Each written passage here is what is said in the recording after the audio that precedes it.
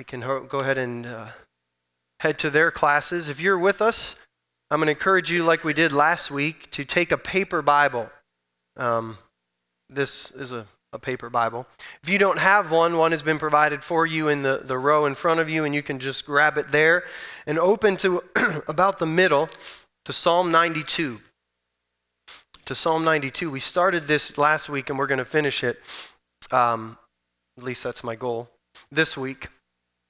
It was my goal to finish it last week too, but we didn't. But I do really feel like we're going to finish it. We've been in a series, if you've not been with us, called Built to Last. And what we've been talking about is having lives that are built to last. Not lives that look good at the beginning, but then, as the Bible says, don't endure or finish, don't stand strong. And we've been looking at different things that we can do to make sure that we have those types of lives. And last week we started a discussion that came out of Psalm 92. And I just feel like there's such a picture in here of what it is to be planted in the house of God. And I'm going to just caution you from the outset that you can take some of my words today and you can maybe twist them a little bit to make them mean something that I'm not trying to say. And so I would caution you and encourage you and challenge you to listen carefully to the things that I'm trying to share with you today. My goal today is not to bind anyone with chains or put anybody in some type of legalistic cage, but my goal is to have you be set free. And I believe that there are times when we feel like we're free, but we're really in a cage. And there are times when we feel like we're in a cage, but we're really free. Does that make sense? So if you would stand with me, I know you just sat down, but I'm going to ask you to stand. That was such a terrible trick I played on you. But we want to read Psalm 92 together from our paper Bibles. I'm reading from the New Living Translation, so if you grabbed one of our Bibles, you're in luck because that's what that is too. It said, "It is good to give thanks to the Lord, to sing praises to the Most High. It is good to proclaim your unfailing love in the morning, your faithfulness in the evening." Unfailing love, faithfulness. Accompanied by a 10-stringed instrument, a harp, the melody of a lyre. Now, can I just stop and say for a second, it doesn't matter if it's morning or evening. You can praise God for his unfailing love and faithfulness anytime, any place, any way, any instrument, no instrument. This passage isn't saying if it's not done this way, it's not right. It's just saying, it's just good. It's poetic. Does that make sense? It's poetic. You thrill me, Lord, with all you have done for me. I sing for joy because of what you have done. Not I sing for joy because of where I am. I sing for joy because of what you haven't yet done. I sing for joy because of what you have done. And if there's nothing but the cross, we could sing unending songs to thank him for what he's done. How great are the works you do. How deep are your thoughts. Only a simpleton would not know, and only a fool would not understand this. Now listen up, because none of us wants to be a fool. Though the wicked sprout like weeds and evildoers flourish, they will be destroyed forever. See, sometimes when we're in those in-between seasons, we get nervous because it looks like other people who are doing bad things flourish and we are doing good things, and it's not paying off. If you follow that train of thought out, and you take your own thoughts and words for it, you're a fool, the Bible says. Because those people will be destroyed forever. But you, O Lord, will be exalted forever. Your enemies will surely perish, and all evildoers will be scattered. But you have made me, present tense, not you are making me, you will make me, you have made me as strong as a wild ox. I don't know if you catch that, but whether you feel strong today or not, he's made you strong because the same power that raised Christ from the dead is in you.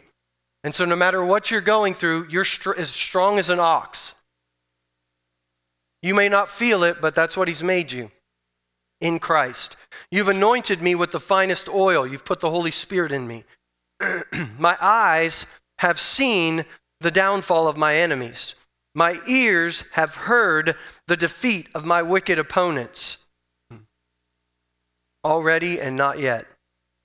The godly will flourish like palm trees and grow strong like the cedars of Lebanon, for they are transplanted to the Lord's own house. They will flourish in the courts of our God. Even in old age, they will still produce fruit. They will remain vital and green. They will declare the Lord is just. He is my rock. There is no evil in him.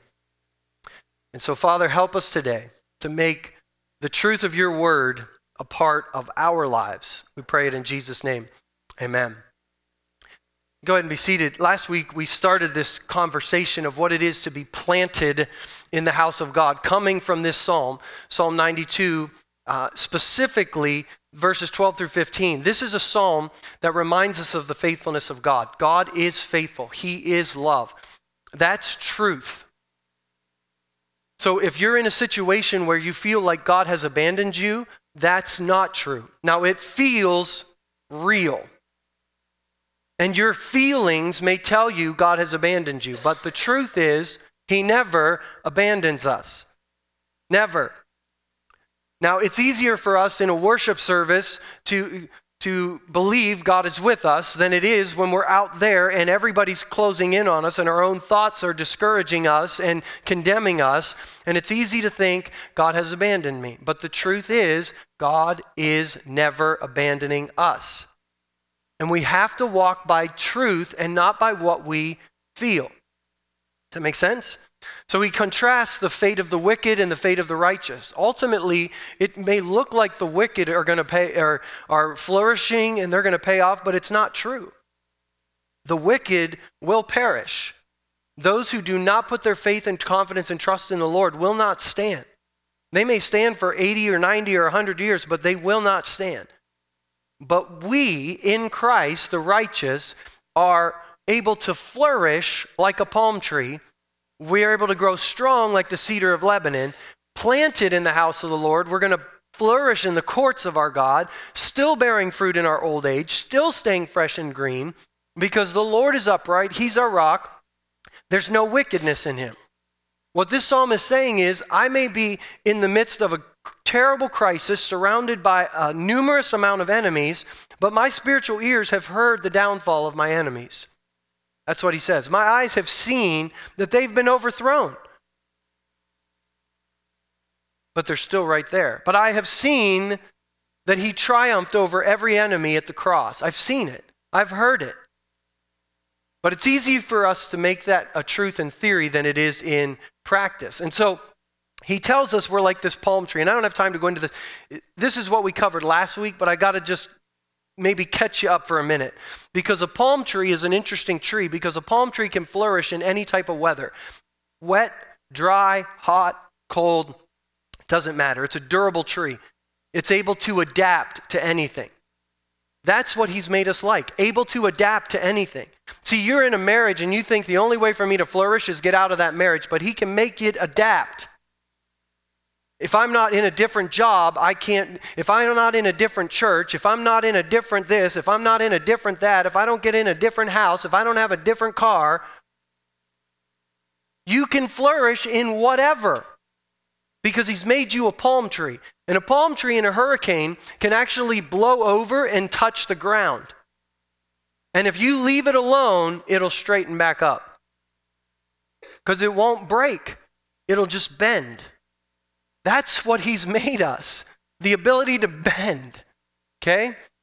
Then he's made us to grow strong like a cedar. These cedar trees are immense. They're 130 feet tall, and they're strong, and they're solid, and they were used to, in construction of the temple and different things. But it takes them a long time to get there, about 100 years for that thing to grow 130 feet tall. So for those of us that want to become a cedar tree overnight, it ain't going to happen. You know, we get saved and we think we're just going to be a 130-foot cedar tree tomorrow. Now, I know there's this thing called grace, but there's also this thing called process. And God is leading you through your faithful obedience to Him to grow into this strong, steady cedar. But if every time we face a difficult circumstance, we run away from it, we're not growing stronger. And so we're these little itty-bitty cedar trees. Not really good for much. But God has something more in store and plan for us. He wants us to flourish. He wants us to bear fruit in our old age. So we looked at what it meant to be planted in the house of God. And we looked at these different scripture passages from the New Testament. We're not going to cover them. We went to 1 Corinthians chapter 3, verse 16, where it says, you are a temple of the Holy Spirit. We've all quoted that verse before. We're temples of the Holy Spirit. That's what we say. But if you go to 1 Corinthians chapter 3, it says, you, plural, are the temple of the Spirit. That doesn't mean, as individuals, we don't have the Holy Spirit living in us. But what Paul is teaching this Corinthian church, this dysfunctional Corinthian church, that's what they were. They had people who were sleeping with people they shouldn't have been sleeping with. They were in types of relationships they shouldn't have been in. They weren't waiting for each other. They weren't preferring each other. There were gifts of the Spirit operating like weird at times, and everybody was selfish. That's the Corinthian church. And Paul doesn't write them a letter and say, close the doors and sell everything. He tries to correct it piece by piece. Go through the book. It's just like he goes from one thing to the next, to the next, to the next. And then he even confronts the people that says, you think I'm strong when I'm away and you think I'm weak when I'm in person, but I'm strong with you when I'm away because when I come in person, I don't want to have to deal with that stuff. I want to be able to fellowship with you and enjoy camaraderie with you. I don't want to come to you and preach all this stuff to you and make you feel bad and I want to get this taken care of now so that when I come, we can have a good time. That's what he says. And so he corrects all these things. And in the midst of all that, he says, you, plural, are a temple of the Holy Spirit. Some people today think that, being planted in the house of God or being in one local church, is legalistic and it's not what we should do. I don't know how we can look at the New Testament and the connection and commitment that is modeled in the New Testament local church and think that we should not be a part of a local body of Christ today. And I think there's a reason why God calls us to be in that. I think the reason is God is a covenant God. All throughout the scripture, God enters into covenant with imperfect human beings. This perfect God makes covenants with imperfect humans. Adam and Eve in the garden, he makes a covenant. Noah, he makes a covenant. David, he makes a covenant. Abraham, he makes a covenant. With you and I, he's made a new covenant. And here's the thing, not a human being yet, all of us in this room included, have been able to live up to that covenant. But God has never broken one. He's never broken a covenant. And so he calls you and I to enter into covenant in this thing called church. Why? So we can be like him. And we can walk in covenant with imperfect people. Now, none of us is perfect, so it breaks down a little bit. But we get to walk in covenant with other imperfect people, and by doing it, we flourish, we grow. Here's the thing, when you get married, sometimes you get married with these rose-colored glasses, and after a few years, you think your spouse changed. Didn't happen. They were that same flawed person. But the more time you spend with another human being, the more aware of their flaws you become. They had those flaws from the beginning. You just weren't aware of them. And if we become aware of that person's flaws and we break covenant with them and we just think, well, if I just get married to someone else, it'll be better. And statistically, they say you divorce once, you're statistically more likely to do it again and again and again and again and again. Because here's the thing, there's not a perfect person out there. And you will not find them to marry.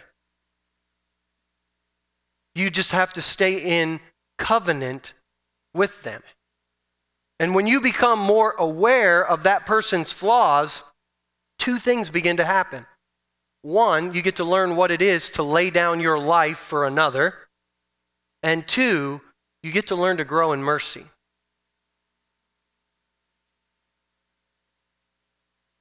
If someone doesn't fail you, you don't get to give them mercy.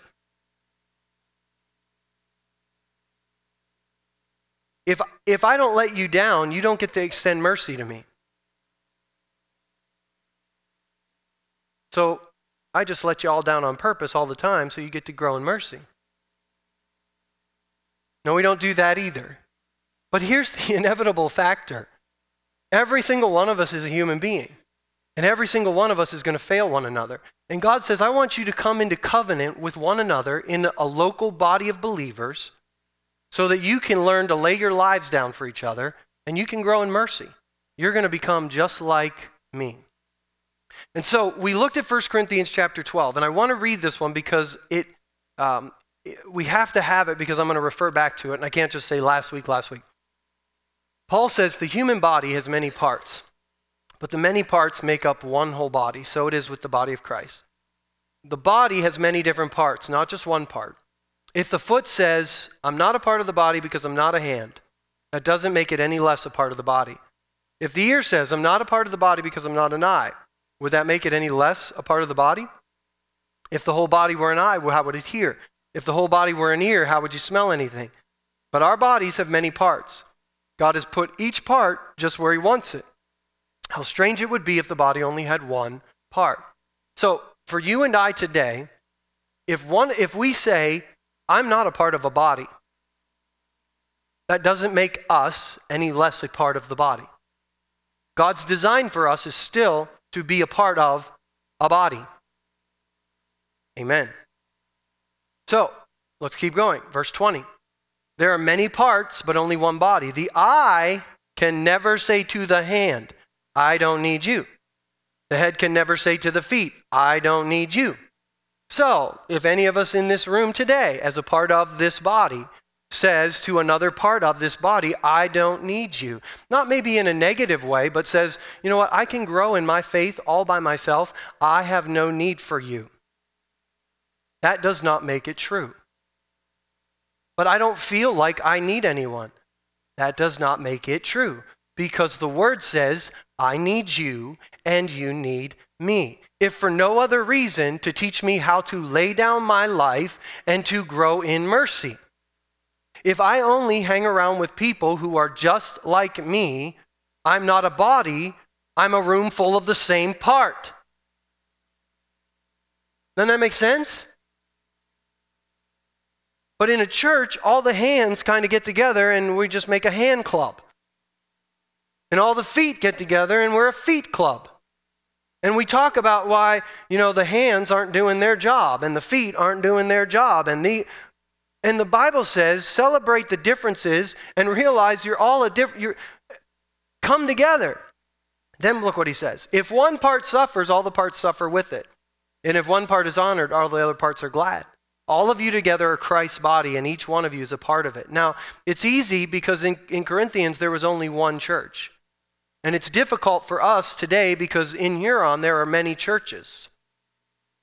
And so we sometimes think, well, we're all a part of this big body of Christ. And that's absolutely true. But I still think there's a call on our lives to be a part of a local body of Christ for these very reasons.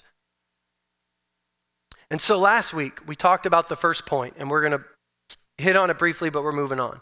Hebrews 10 tells us to meet together. It tells us there is a habit of not coming to church. You can come to church and not be planted in the body of Christ. It's possible. But it is not possible to be planted in a body that you don't attend. If you don't come together with other believers. And there is a move in our day to come to church less and less. And the scripture says, as we see the return of Jesus coming, come together more and more. Did you see the video I posted on Facebook this week of little Johnny and his soccer program? Because we have an epidemic in our society where now you can be involved in volleyball and basketball and soccer and all these athletic contests on Sunday. And, we just run our kids from place to place. And that short video reminded us that we need to teach our kids there's something way more important than sports. And that doesn't mean if you miss a Sunday or two that you're going to go to hell. But if you think that you can get in the habit of not coming together with other believers and flourish, you're going against the grain of the Word of God. You have to come together. And you have to come together more and more as you see the day approaching. Don't get in the habit. Because if we're getting in the habit of not coming together, the Lord is not the one leading us to that habit. So that was last week. If you want to listen to it, you get the CD. Number 2, connect. Although that was probably the same amount of time I took last week too. Connect. It's not just we can't just come and be present. We have to connect with other believers. We have to be in relationship. And I hear this all the time. I just don't feel close to people. Okay, great. Here's what you do. Start acting your way into the feeling. See, we're waiting for this magical feeling. And I have had people start coming to this church that left another church and started coming here. Man, they tell me about how they feel. And it's not very long, sometimes maybe 10 years, and they're gone and they're in another church because they stopped feeling something. And as soon as they go to that new church, you know what they do? They feel at home there. See, I've been in church 40 years, okay? I am not trying to sound arrogant and like a know-it-all. I'm just saying I've seen a lot. And I will promise you, of all the people in the room, I am just as flawed as any one of you, and probably even more so, because I'm a human being just like you. But it's time for us to maybe take the lid off this thing and expose it for what it is so we can walk in freedom. Because there's this understanding that, if I just hop to a new church, I'll be able to put that behind me and just grow. But what I've seen from a childhood on, because I grew up in a church that was dysfunctional. And here, let me let you in on a little secret. I don't think there's a church anywhere that's not dysfunctional. Because we're just a bunch of different parts trying to come together, so there's bound to be some dysfunction. So I grew up in a church where it was modeled for me. I saw it. Dysfunction 101. And I watched people leave churches, and I watched people get offended, and I watched people fight over all kinds of stuff growing up as a child. I promise you, I engaged in it. Especially as a college student, I engaged in the dysfunction. And I have been on both sides of the aisle now, and I have had to walk through the feelings of guilt for what I had done wrong. And the Lord led me through a process, and it was a battle to forgive myself for some things that I had done. It's still a battle today. Because you'd think on this side of the aisle, it would just be easy. You think as a pastor, when people walk out the doors of a church and they're fed up with you and you can see flaws in their lives, it would be easy to just go like this and be like, good riddance. But it doesn't work that way. And I pray that it never works that way, because if it ever works that way, then I've lost something. And so this idea that we have got to connect, and the only way, we wait for the feeling to do it. It's so foreign to the Word of God. You don't wait to feel connected. You do connected stuff, and then the feeling eventually shows up. Does that make sense? You're not getting married here. When you get married, there has to be a connection to bring you together at the beginning. But think of this more like an arranged marriage. Because the Bible says God brought each of us here. Maybe you think you just wandered in off the streets one day and you're here by accident or by your own free will, but the scripture says God brought us together. He arranged this marriage. And so we can either live in the same house miserable until he lets us go our own ways, or we can start getting connected. And if we wait for the feeling, it may never come. Go to 1,000 prayer lines. Because here's the thing, the more we get to know each other, the more aware of each other's flaws we're about to become. The closer you get to me and the longer I stay here, you're going to think, man, Pastor Tom's more flawed than when he first came. Absolutely not. I'm still equally as flawed. I was flawed when you picked me all those years ago. I got the same flaws. You just see them better because we've spent more time together. Make sense? And let me remind you of something. You're flawed too. I mean, I know that's hard for you to believe, but you're flawed. And if we don't extend mercy to each other, you know what the scripture says? We won't receive it. And that's dangerous. If we don't learn to give each other mercy, we will not receive mercy. That's the Bible. It says it. If you don't forgive your brother, if you don't offer mercy, you will not receive it from my Father, Jesus says. That's a stern warning. We've got to connect with other believers. You know, the Bible says that there we go. They were already up there. Matthew chapter 5. Love your neighbor, hate your enemy. That's what the law says. But Jesus says, love your enemies. Pray for those who persecute you. And in this way, you will be acting like true children of your Father in heaven. Don't let evil conquer you, Paul says in Romans 12, but conquer evil by doing good. That just builds on the fact that God brings us into this body to help us be like children of our Father. He has been merciful to us. I know that each of us thinks that our flaws are lesser than someone else's flaws, but all of us are equally flawed. And no matter who it is, the worst sinner in the world that we could think of today is equally as flawed as you and I sitting in this room. We have all been given the same dose of mercy from the Father. And I know in our human eyes, we look at it and think, well, they have gotten more mercy because they had a bigger debt than me. But we all had the same debt. If you break one part of the law, you're guilty of all of the law. And in our eyes, you know, that person's a worse sinner because they've done more things wrong than me. But in the eyes of God, we're all sinners. We're all hopelessly lost. And so God has given us mercy. And when we learn to give each other mercy, you know what it helps us do? It helps us understand more the mercy God has given to us. And so we walk in this relationship with one another. But part of being connected to the body is signaling to the body that I'm in pain. See, the scripture we read from 1 Corinthians chapter 12 says, if one part of the body hurts, all parts hurt with it. How in the world can we hurt with you if you don't signal to the body that you hurt? Well, but I did that before and it hurt me because nobody reacted the way I thought they should, and so I won't do that again. You know what that is? That's not giving mercy. I know it hurts because the pain of being rejected and the pain of not having people be there for you when you need them, it stings. I know that. But that doesn't mean we should be in our little cocoons and not offer mercy. And mercy in that moment means when I'm in pain, I'm signaling to the body I'm in pain. If my foot is in pain, it will signal the rest of my body there's pain. And the rest of my body will be affected by that. Now here's the thing, you don't have to go into great detail. You just have to say, pain, I'm in pain. You are under no obligation to share everything with everybody. And P.S., if someone says I'm in pain, that's enough. You don't have to try to dig and find out what's going on. You don't need to know. Just know that part's in pain and walk with it. Be in pain with it. Don't try to fix the pain. Just be in. The Bible doesn't say fix the pain. If one part of the body's in pain, the rest of the body come to the aid. No, it says hurt with it.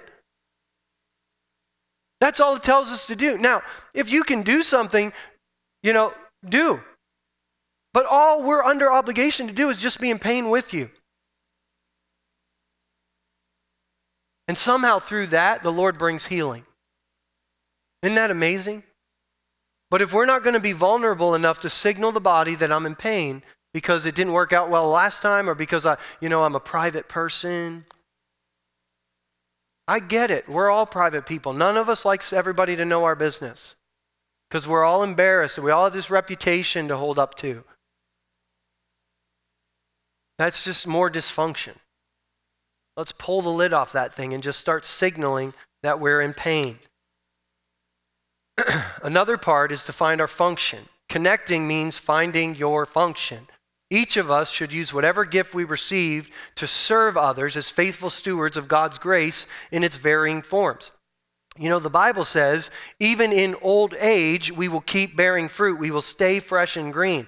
For those of you that think maybe life has passed you by and you're too old to serve in the church now, the Bible says you can stay fresh and green. You can serve. You can bear fruit. There's never a time when you've been passed by. Start focusing on what you can do and not what you cannot do.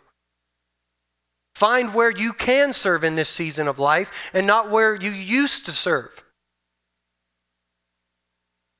The Bible actually calls you to help steward and mentor the younger people in this body and help them to grow in their faith. Not maybe to point out that you don't like their clothes and you don't like their music and you don't like their way of living, you don't like their parenting skills, you don't like anything about the culture today. Well, gee, I wonder if they're going to come and ask us for advice. We don't like anything about you and what you've done to our country, but you know, if you need anything, call us. That makes sense? Sometimes we just need to offer mercy, finding where we fit in the body and serving. Sometimes people think, well, I just feel forgotten. I feel like, you know, at our age, we're just been put out to pasture. Here's the thing. Nobody wants to put you out to pasture. Could everyone right now in this room that thinks that everyone 60 and over is of no value, please stand up? There's not a soul that wants that. And what happens is you may feel that way, but we didn't mean to make you feel that way. But if you don't signal pain, we can't help you. But we got to learn to signal pain in a good way. When my foot's in pain, it doesn't fly off and kick me in the head. Okay? That's not a good way to signal pain. There's a proper way to signal pain, and we have to do it. And young people are the same. Sometimes we do. We think, well, you know, they're just old fuddy-duddies, and that's just the way things used to be, and they just need to get over it. And shame on us. The Bible says gray hair is a crown. We should honor those people. And we get behind them in traffic and we're, come on, Grandma. That's not honor. I mean, Mark drives slow and he's not old.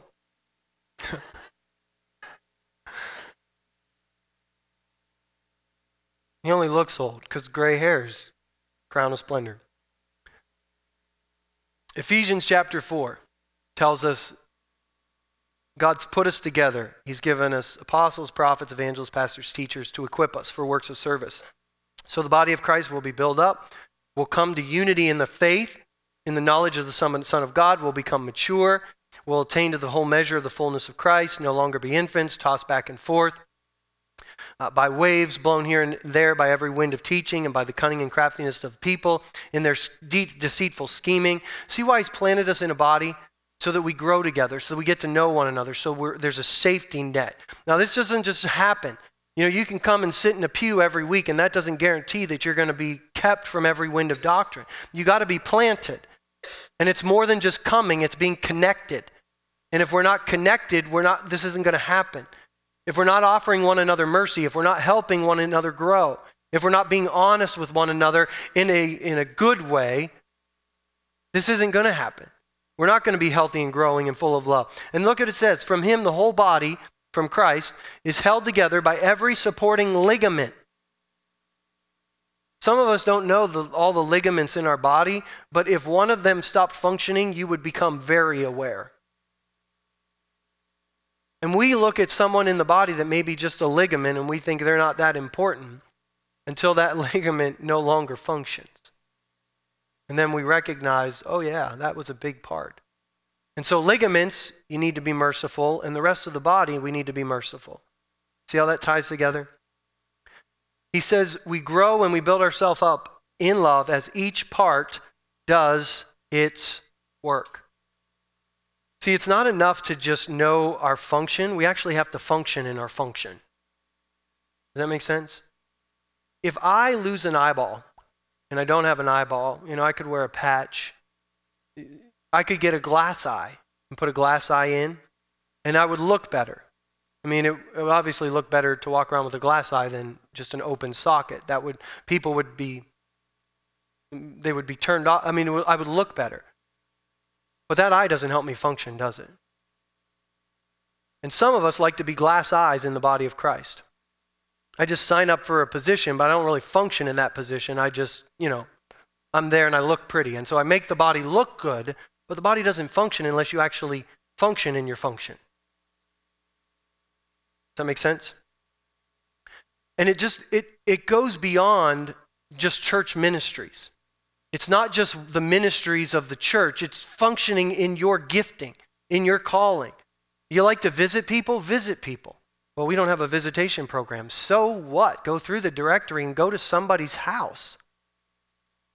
Hey, Pastor Tom, how is so-and-so doing? I don't know. Call them.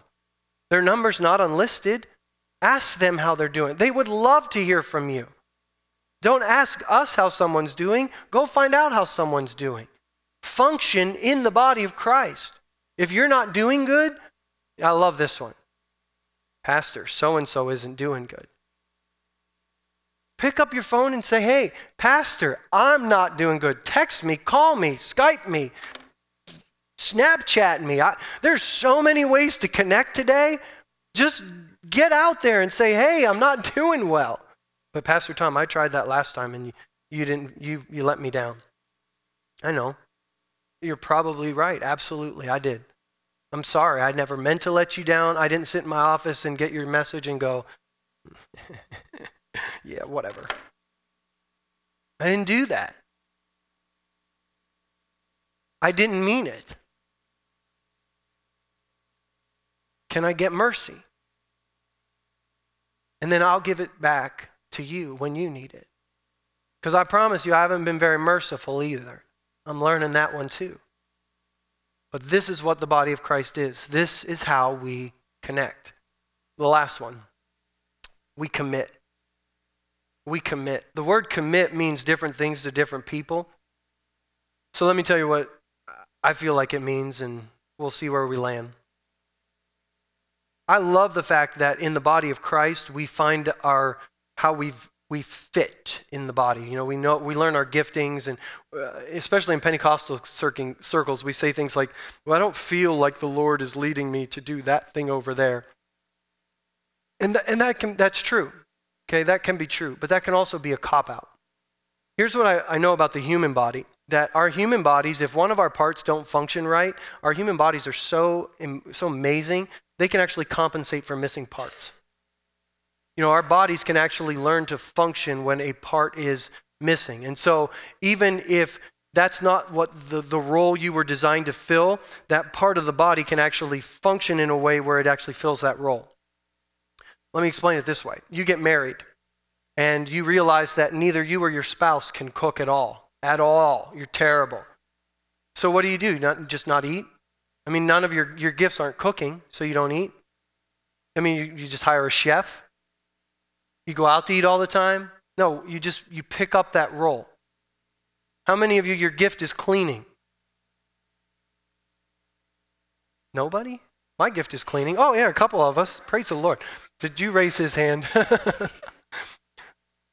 But here's the thing, when you get married and neither one of you, your gift is cleaning the bathroom, I hope that in 20 years you have cleaned the bathroom or at least hired someone. What do? You just do it because you've been called into, you're in a family. Now I know you chose that marriage, but here's the thing, this is an arranged marriage.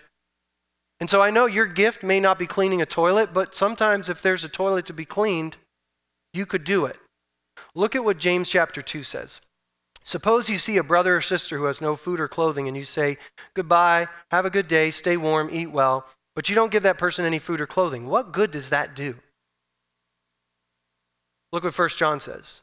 We know real love because Jesus gave up his life for us, so we ought to give up our lives for our brothers and sisters. If someone has enough money to live well, sees a brother or sister in need but shows no compassion, how can God's love be in that person? Dear children, let's not merely say we love each other, let's show it by our actions. So if I see a need and I have the means and I have the money or I have the know-how to meet that need and I don't meet that need, okay, listen to what I said again. I have the money, I have the time, and I have the know-how. Because some people sign up for like a cajillion things, and you don't have the time. But some of you right now are feeling guilty about that toilet thing, and so you're going to come to me after church and say, I'll clean the toilets. Okay, if you don't seriously have the time, but take a step back for a minute. Do you have the time? Could everyone who's not busy please stand up? Your life isn't busy, you're relaxed, you're carefree, you got so much time on your hands you don't know what to do. Praise God. You come see me after church, brother. Go ahead and sit down. Our world is full of busy people. And all of us think we don't have time. But here's the thing, sometimes that's not true. Sometimes we could make time, we choose not to, because we don't see ourselves in a family responsibility. I guarantee you, if your bathroom hadn't been cleaned in 2 months, well, I hope if your bathroom hadn't been cleaned in 2 months, you'd make time to at least spruce it up a bit. Right? You'd make time.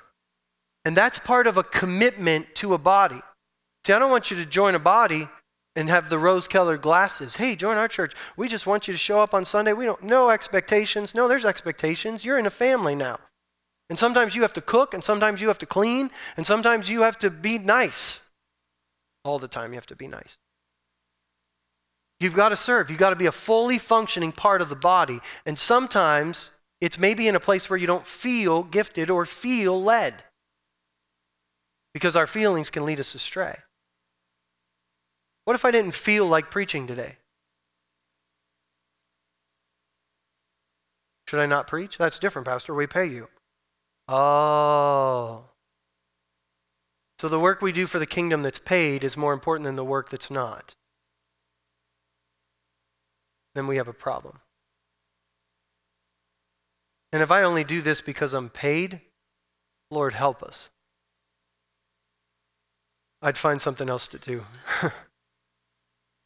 Another part of this, and the last part of this, not only do we maybe have to serve and take responsibility in this area of commitment, we just have to stay put. Stay put.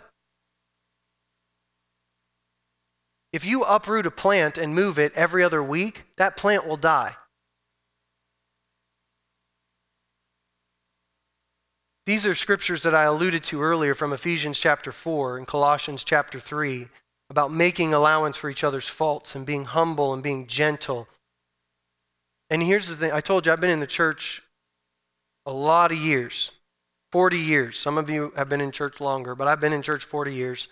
The first few were a bit hazy, but from then on, I remember it well. And I've watched people leave church, and here's what I know about people who leave a church. They're flawed. And here's what I know about people who stay behind. They're flawed. And here's what I know about people who leave a church. They think they're right. And here's what I know about people who stay behind. They think they're right.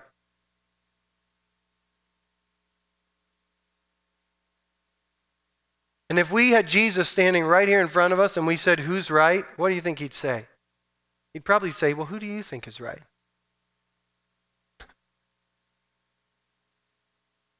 Because you can be right and wrong at the same time.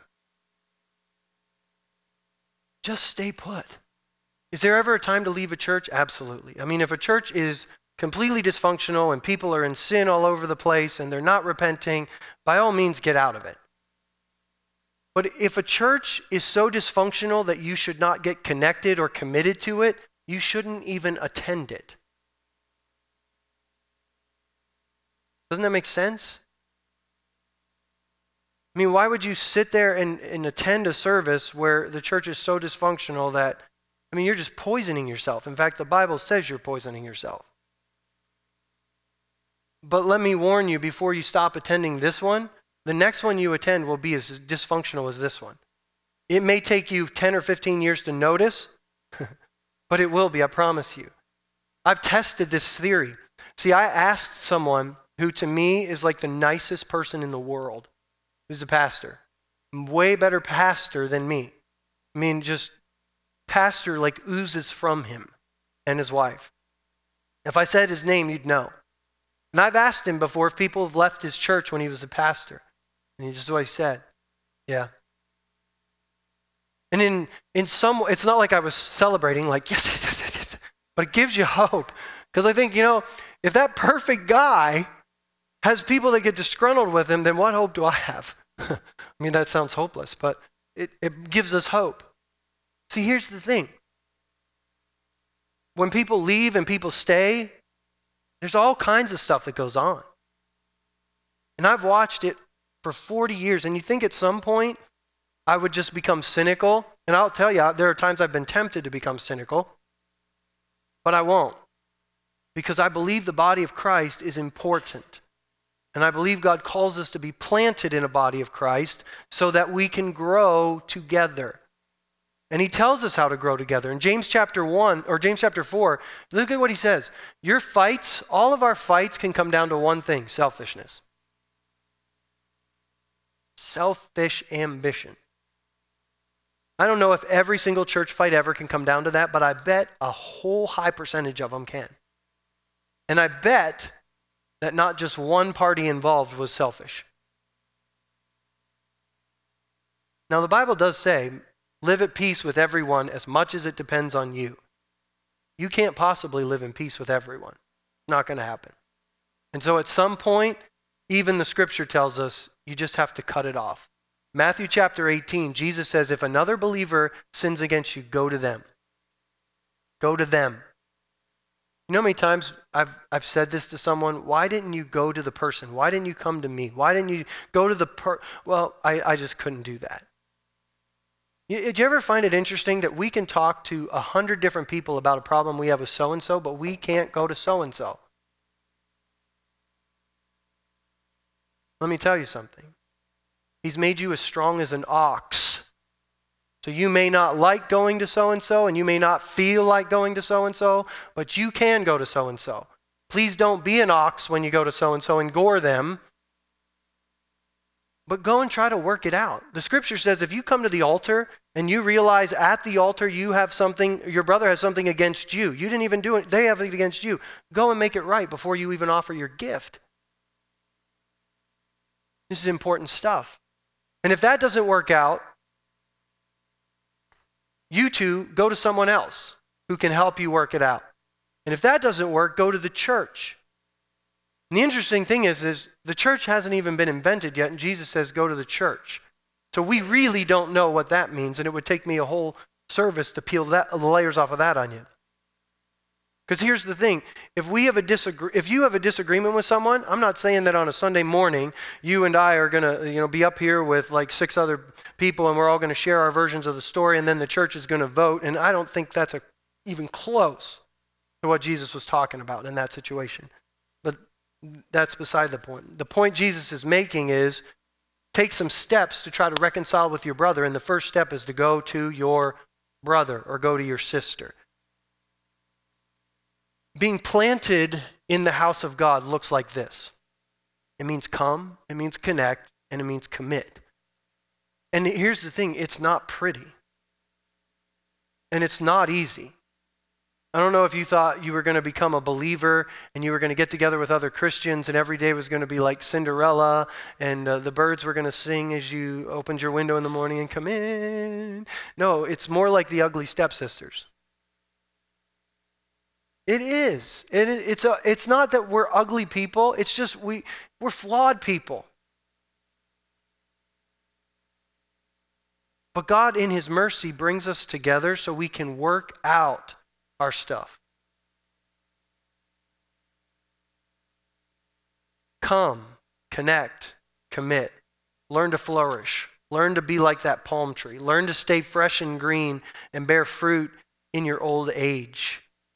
And here's the thing, you can sit in a pew for 50 years and not be planted in the house of God. I've watched people sit in a pew a long time, even as a child. I can see people in my mind, even as I think about it, who kept coming to our church as a kid growing up, And everybody knew they were offended. Everybody knew they were upset. And sometimes I sit and think, why didn't someone go to them? And maybe someone did. I was just a kid. What do I know? I just watched a lot of ugly. And the last thing I hope for you is a lot of ugly. The last thing I want is to grow up and be a bitter old man.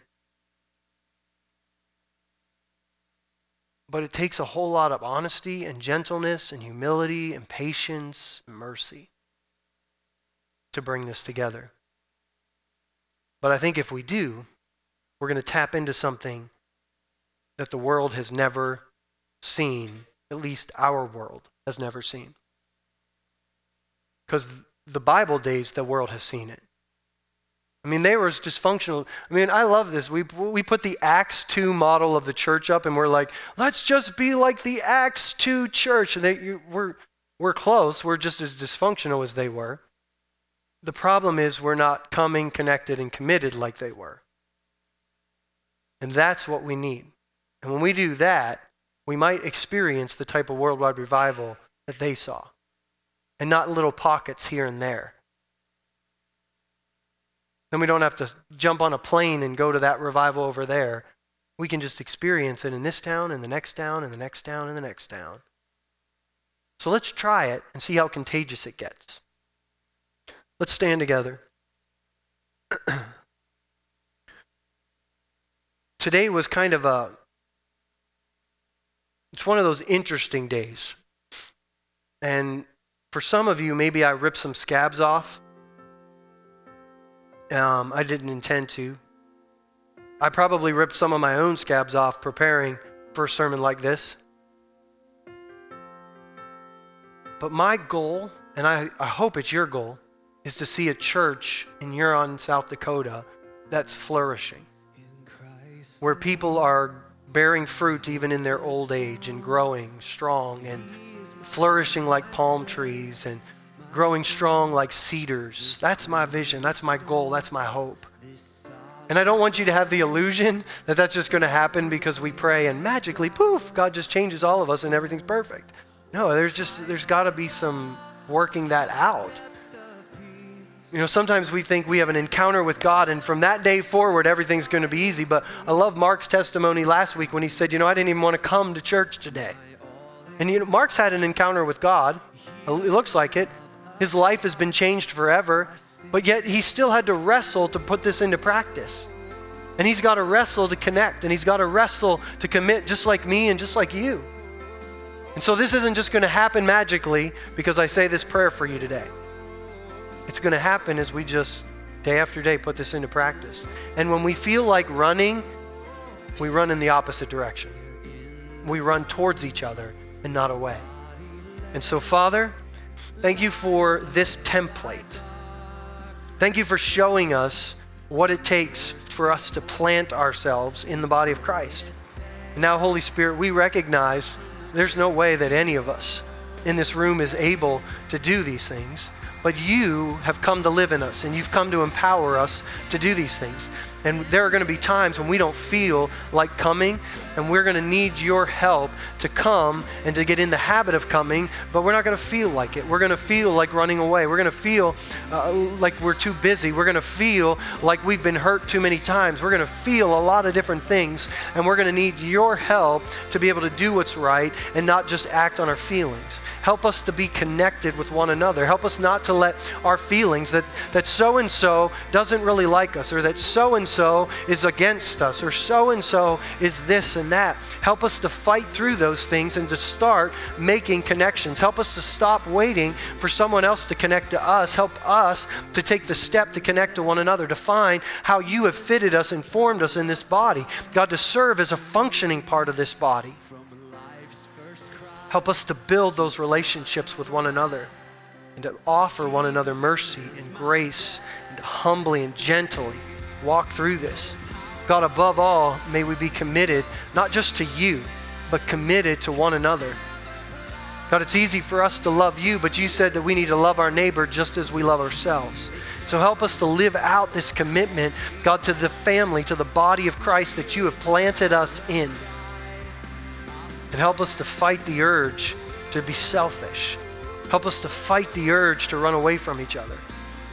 And God, I just ask for your grace to be able to do this well. I pray that this church, God, would be a role model in this community, not for my sake, not for the sake of anyone in this room, not for the sake of the assemblies of God, but God, for the sake of those that are lost in this community. May this body be a role model to other churches in this community of what it is to walk in unity and what it is to walk in love, even through disagreements and even through difficulties and even through changing seasons.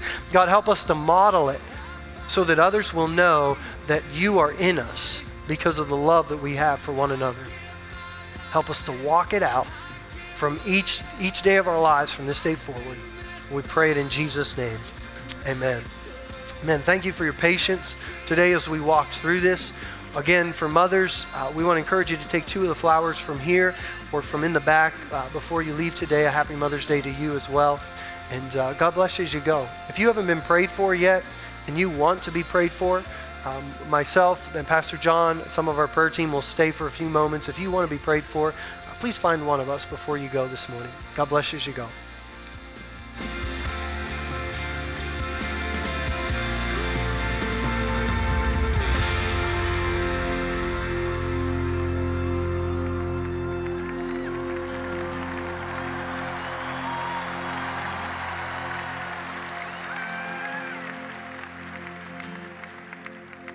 Until he returns or calls me home, and here in the power of Christ I'll stand. Here in the power of Christ we stand.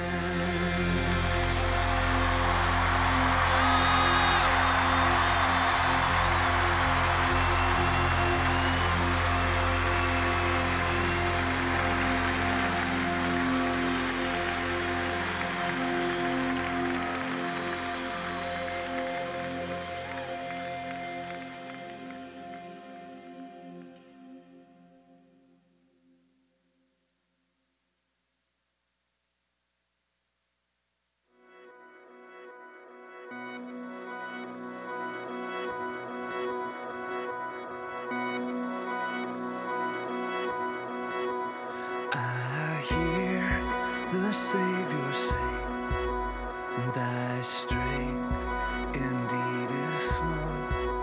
Child of weakness, watch and pray. Find in me thine all in all. Jesus paid it all to him I owe. Sin had left a crimson stain, he washed it white as snow.